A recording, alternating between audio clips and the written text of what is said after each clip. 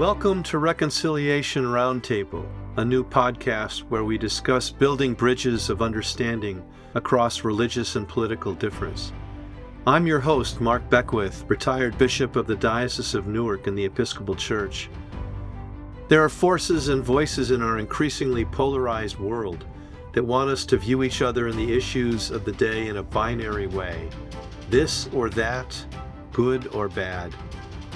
I want to invite you on a journey beyond the safety of our silos and our egos to the soul, where we have the opportunity to see things differently.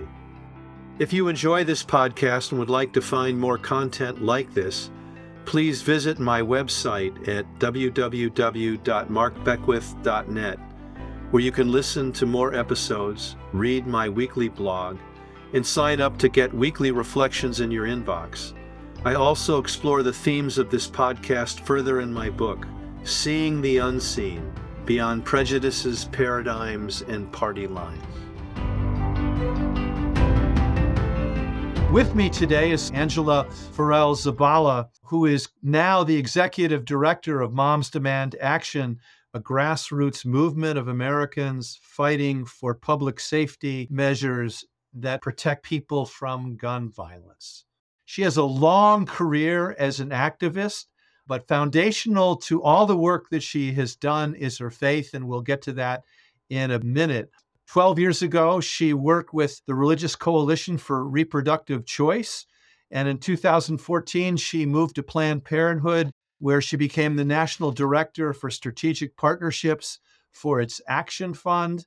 In 2019, she moved to Everytown for Gun Safety, which is where she and I got to know one another, and she was the Senior Vice President for Movement Building, now the Executive Director for Moms Demand Action.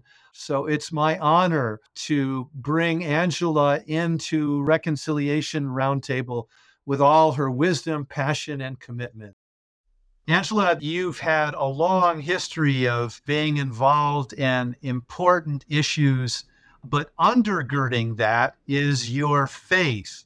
And you write about that. You say thoughts and prayers are important, but we need to act with urgency. Where did that start? How did that evolve? It feels very innate for me, Mark, that I just kind of feel like since I was a little kid, I was always looking to connect and looking to be helpful to people. And I think I saw that play out in many ways. First of all, I come from a background of many different traditions. My father's side of the family, my grandfather had a church, Southern Baptist, really fun and interesting when I was younger, going to service and seeing that. And then my mom's side of the family, Episcopalian, Jewish godfather. And as I grew up, my sister is Muslim now. I had an uncle who's Buddhist. So much of these traditions came together. And so the foundation for me was faith was good. Faith was a very good thing. It meant that we connected community. We took care of each other. We had a responsibility to be stewards of each other.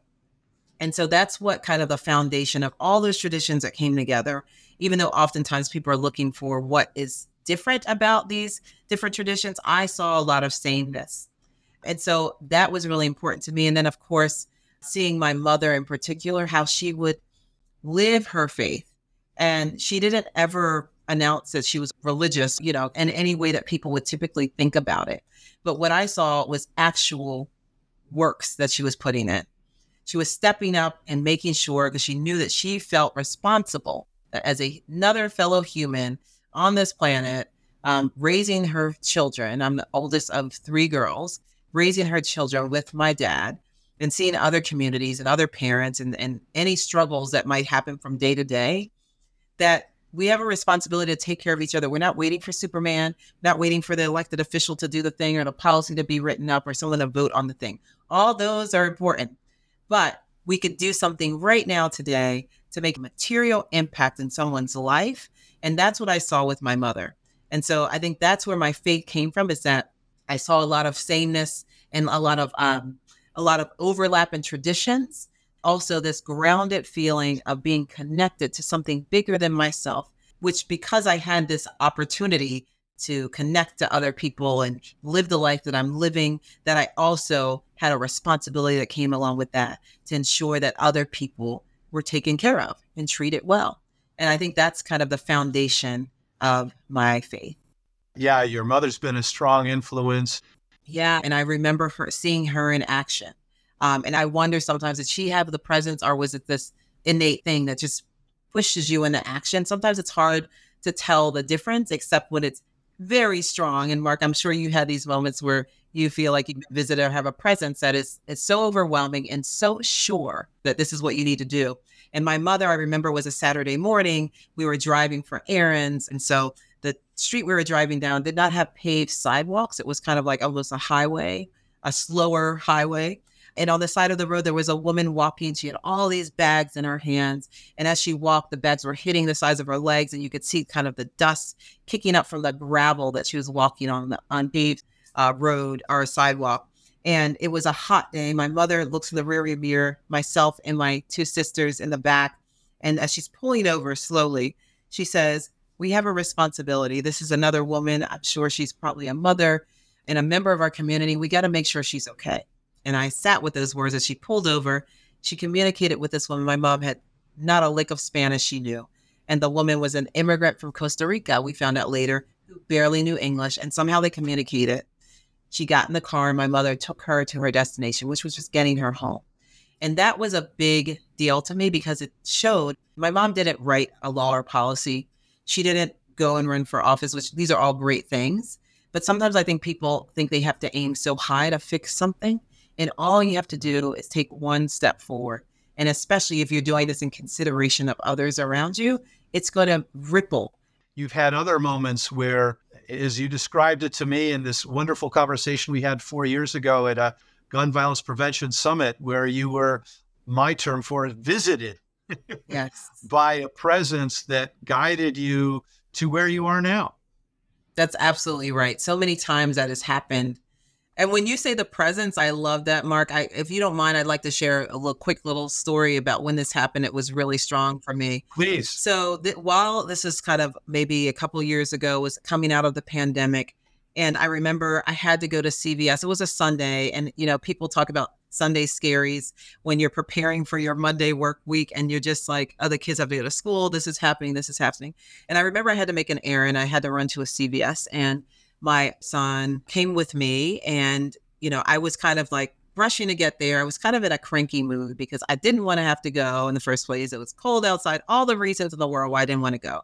But I went anyway. We went to CVS. When we get in, I hear a lot of like commotion, and it's someone is like cursing and yelling, and this is making me more annoyed. I'm like, what is wrong with people?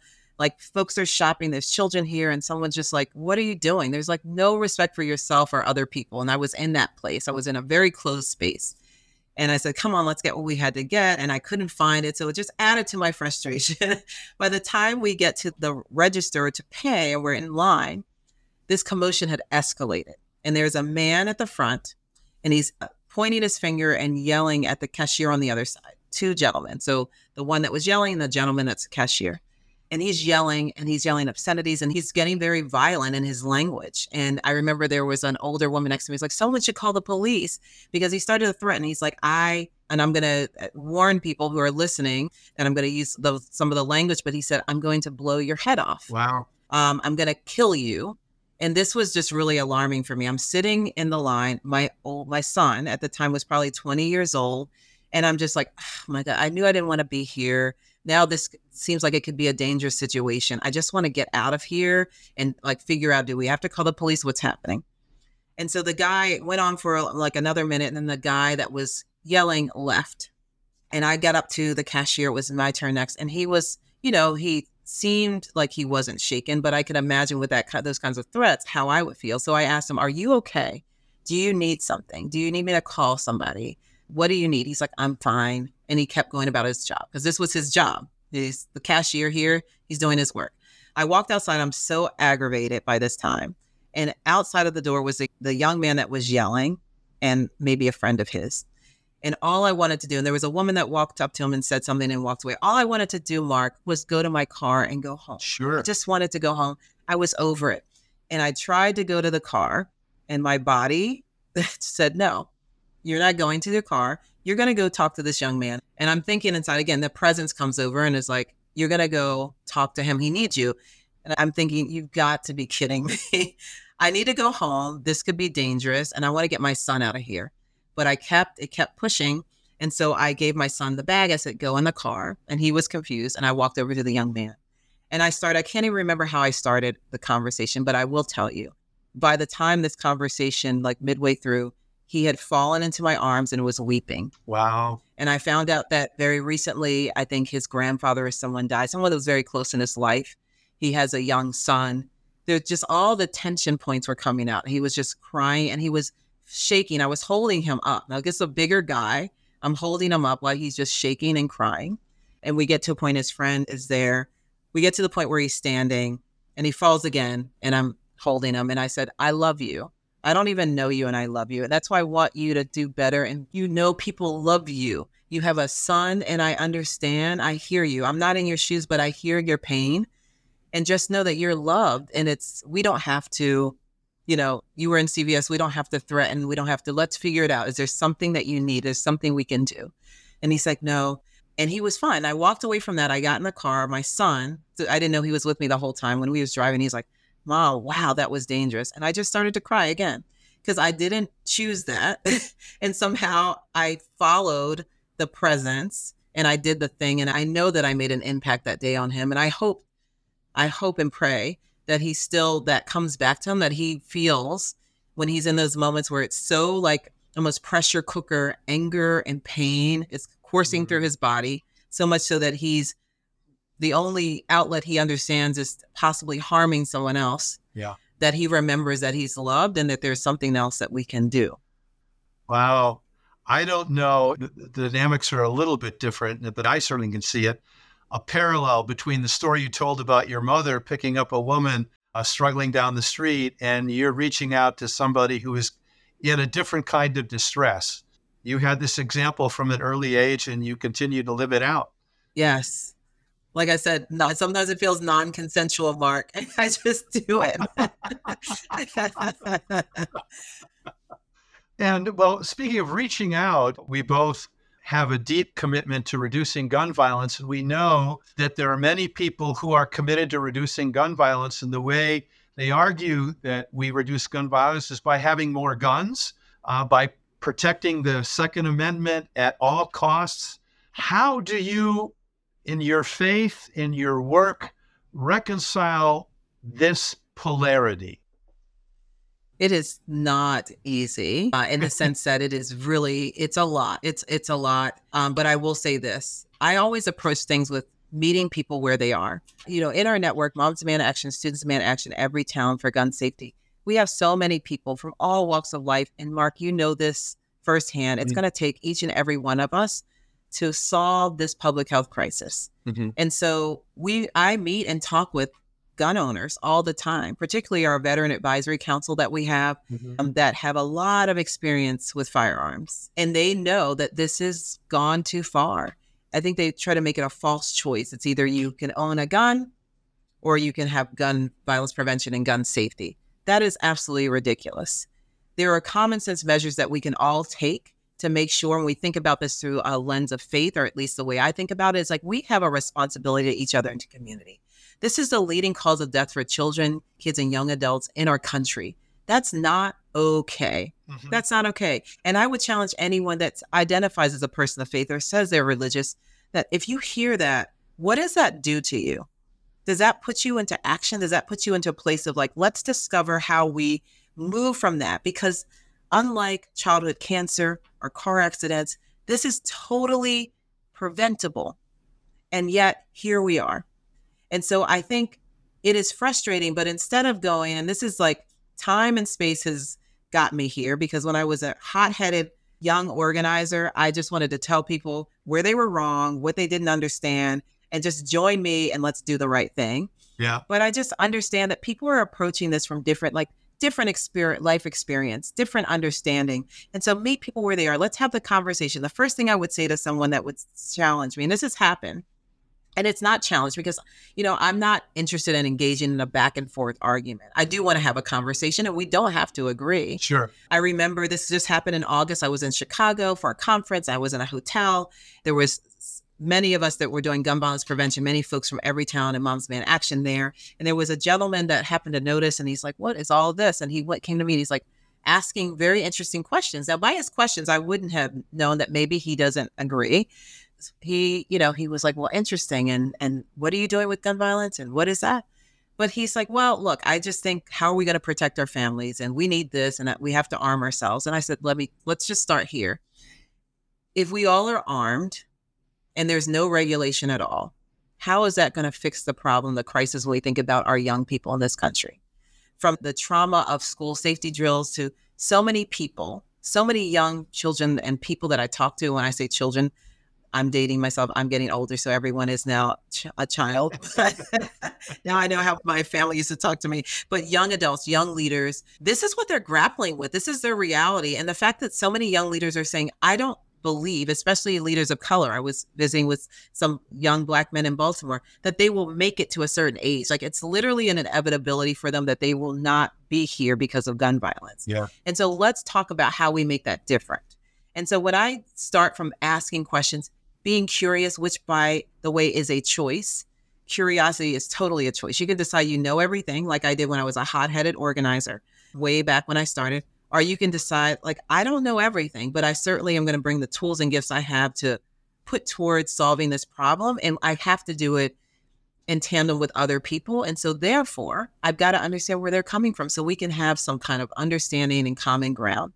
So I think it's not as, while it can be frustrating, for me, I actually enjoy being able to talk to people that come from different place or a different understanding than I do, because I think that's where the growth, that's where the change happens. Not preaching to the choir, not talking to, the same people in a bubble, but people that are very different, because I think that's where we start to find solutions together.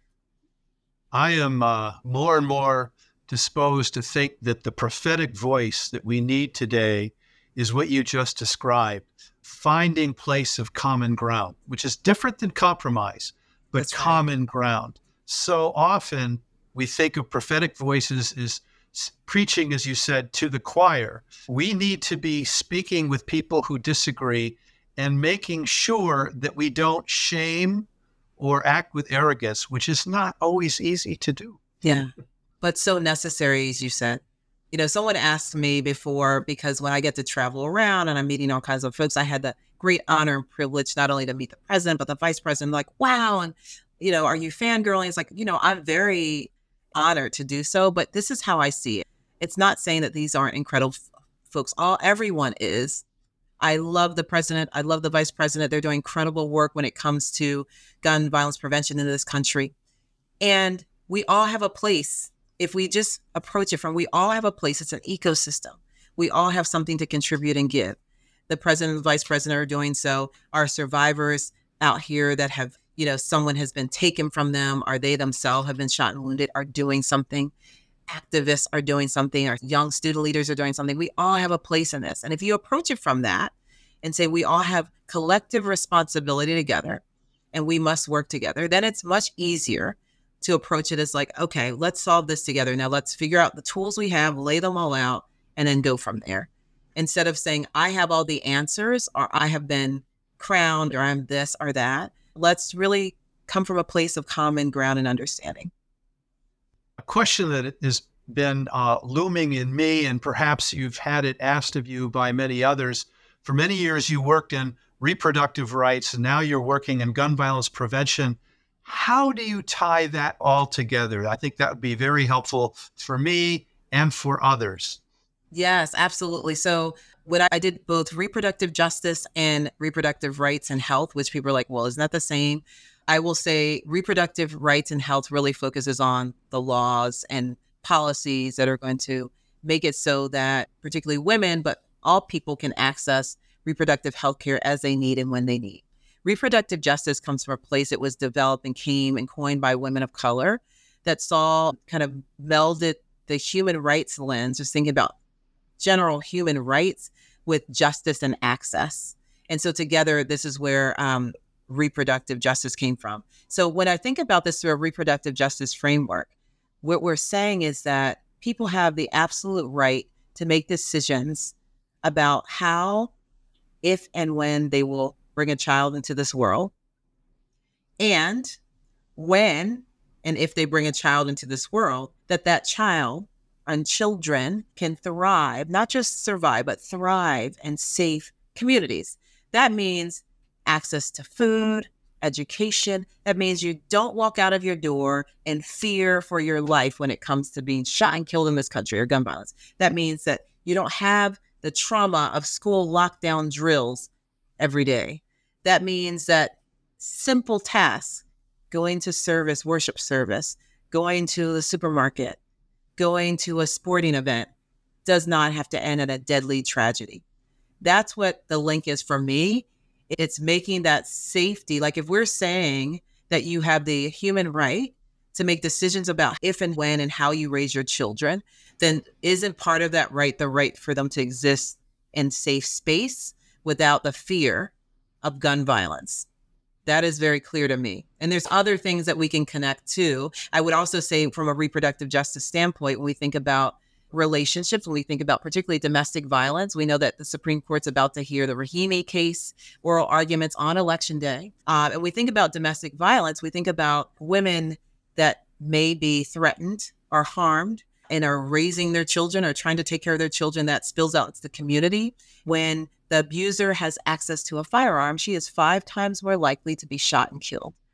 And that is, that not only ripples to her family and her children, but community and beyond. So there's so many connections to women's health and rights, reproductive justice and health when it comes to gun violence prevention.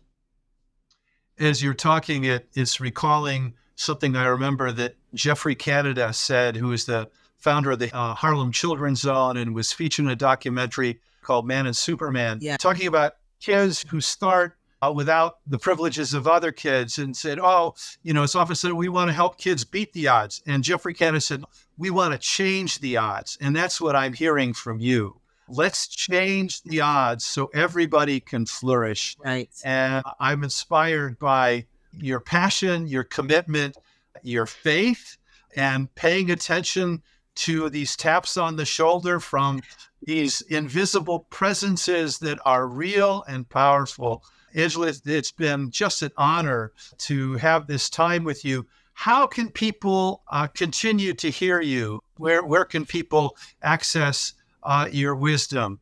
Sure. Well, thank you so much, Mark. You can follow me on Instagram at Ferrell-Zabala. That's a mouthful, but it's Ferrell-Zabala. So follow me there. And you can always join our network of volunteers across this country. You can text READY, READY, to 64433 and plug in to the work that we're doing, because it's going to take everybody to get us on the other side of this issue. What a gift to have this time together. Blessings to all of us. Thank you. Thank you, Mark. I can't wait to do this again. Thank you for listening to this episode of Reconciliation Roundtable. If you enjoyed this episode, make sure to subscribe to the podcast on your favorite platform and visit markbeckwith.net to stay up to date with new episodes, blog content, and other news. Please, if you could, rate and review this podcast on iTunes. It helps new listeners to find us.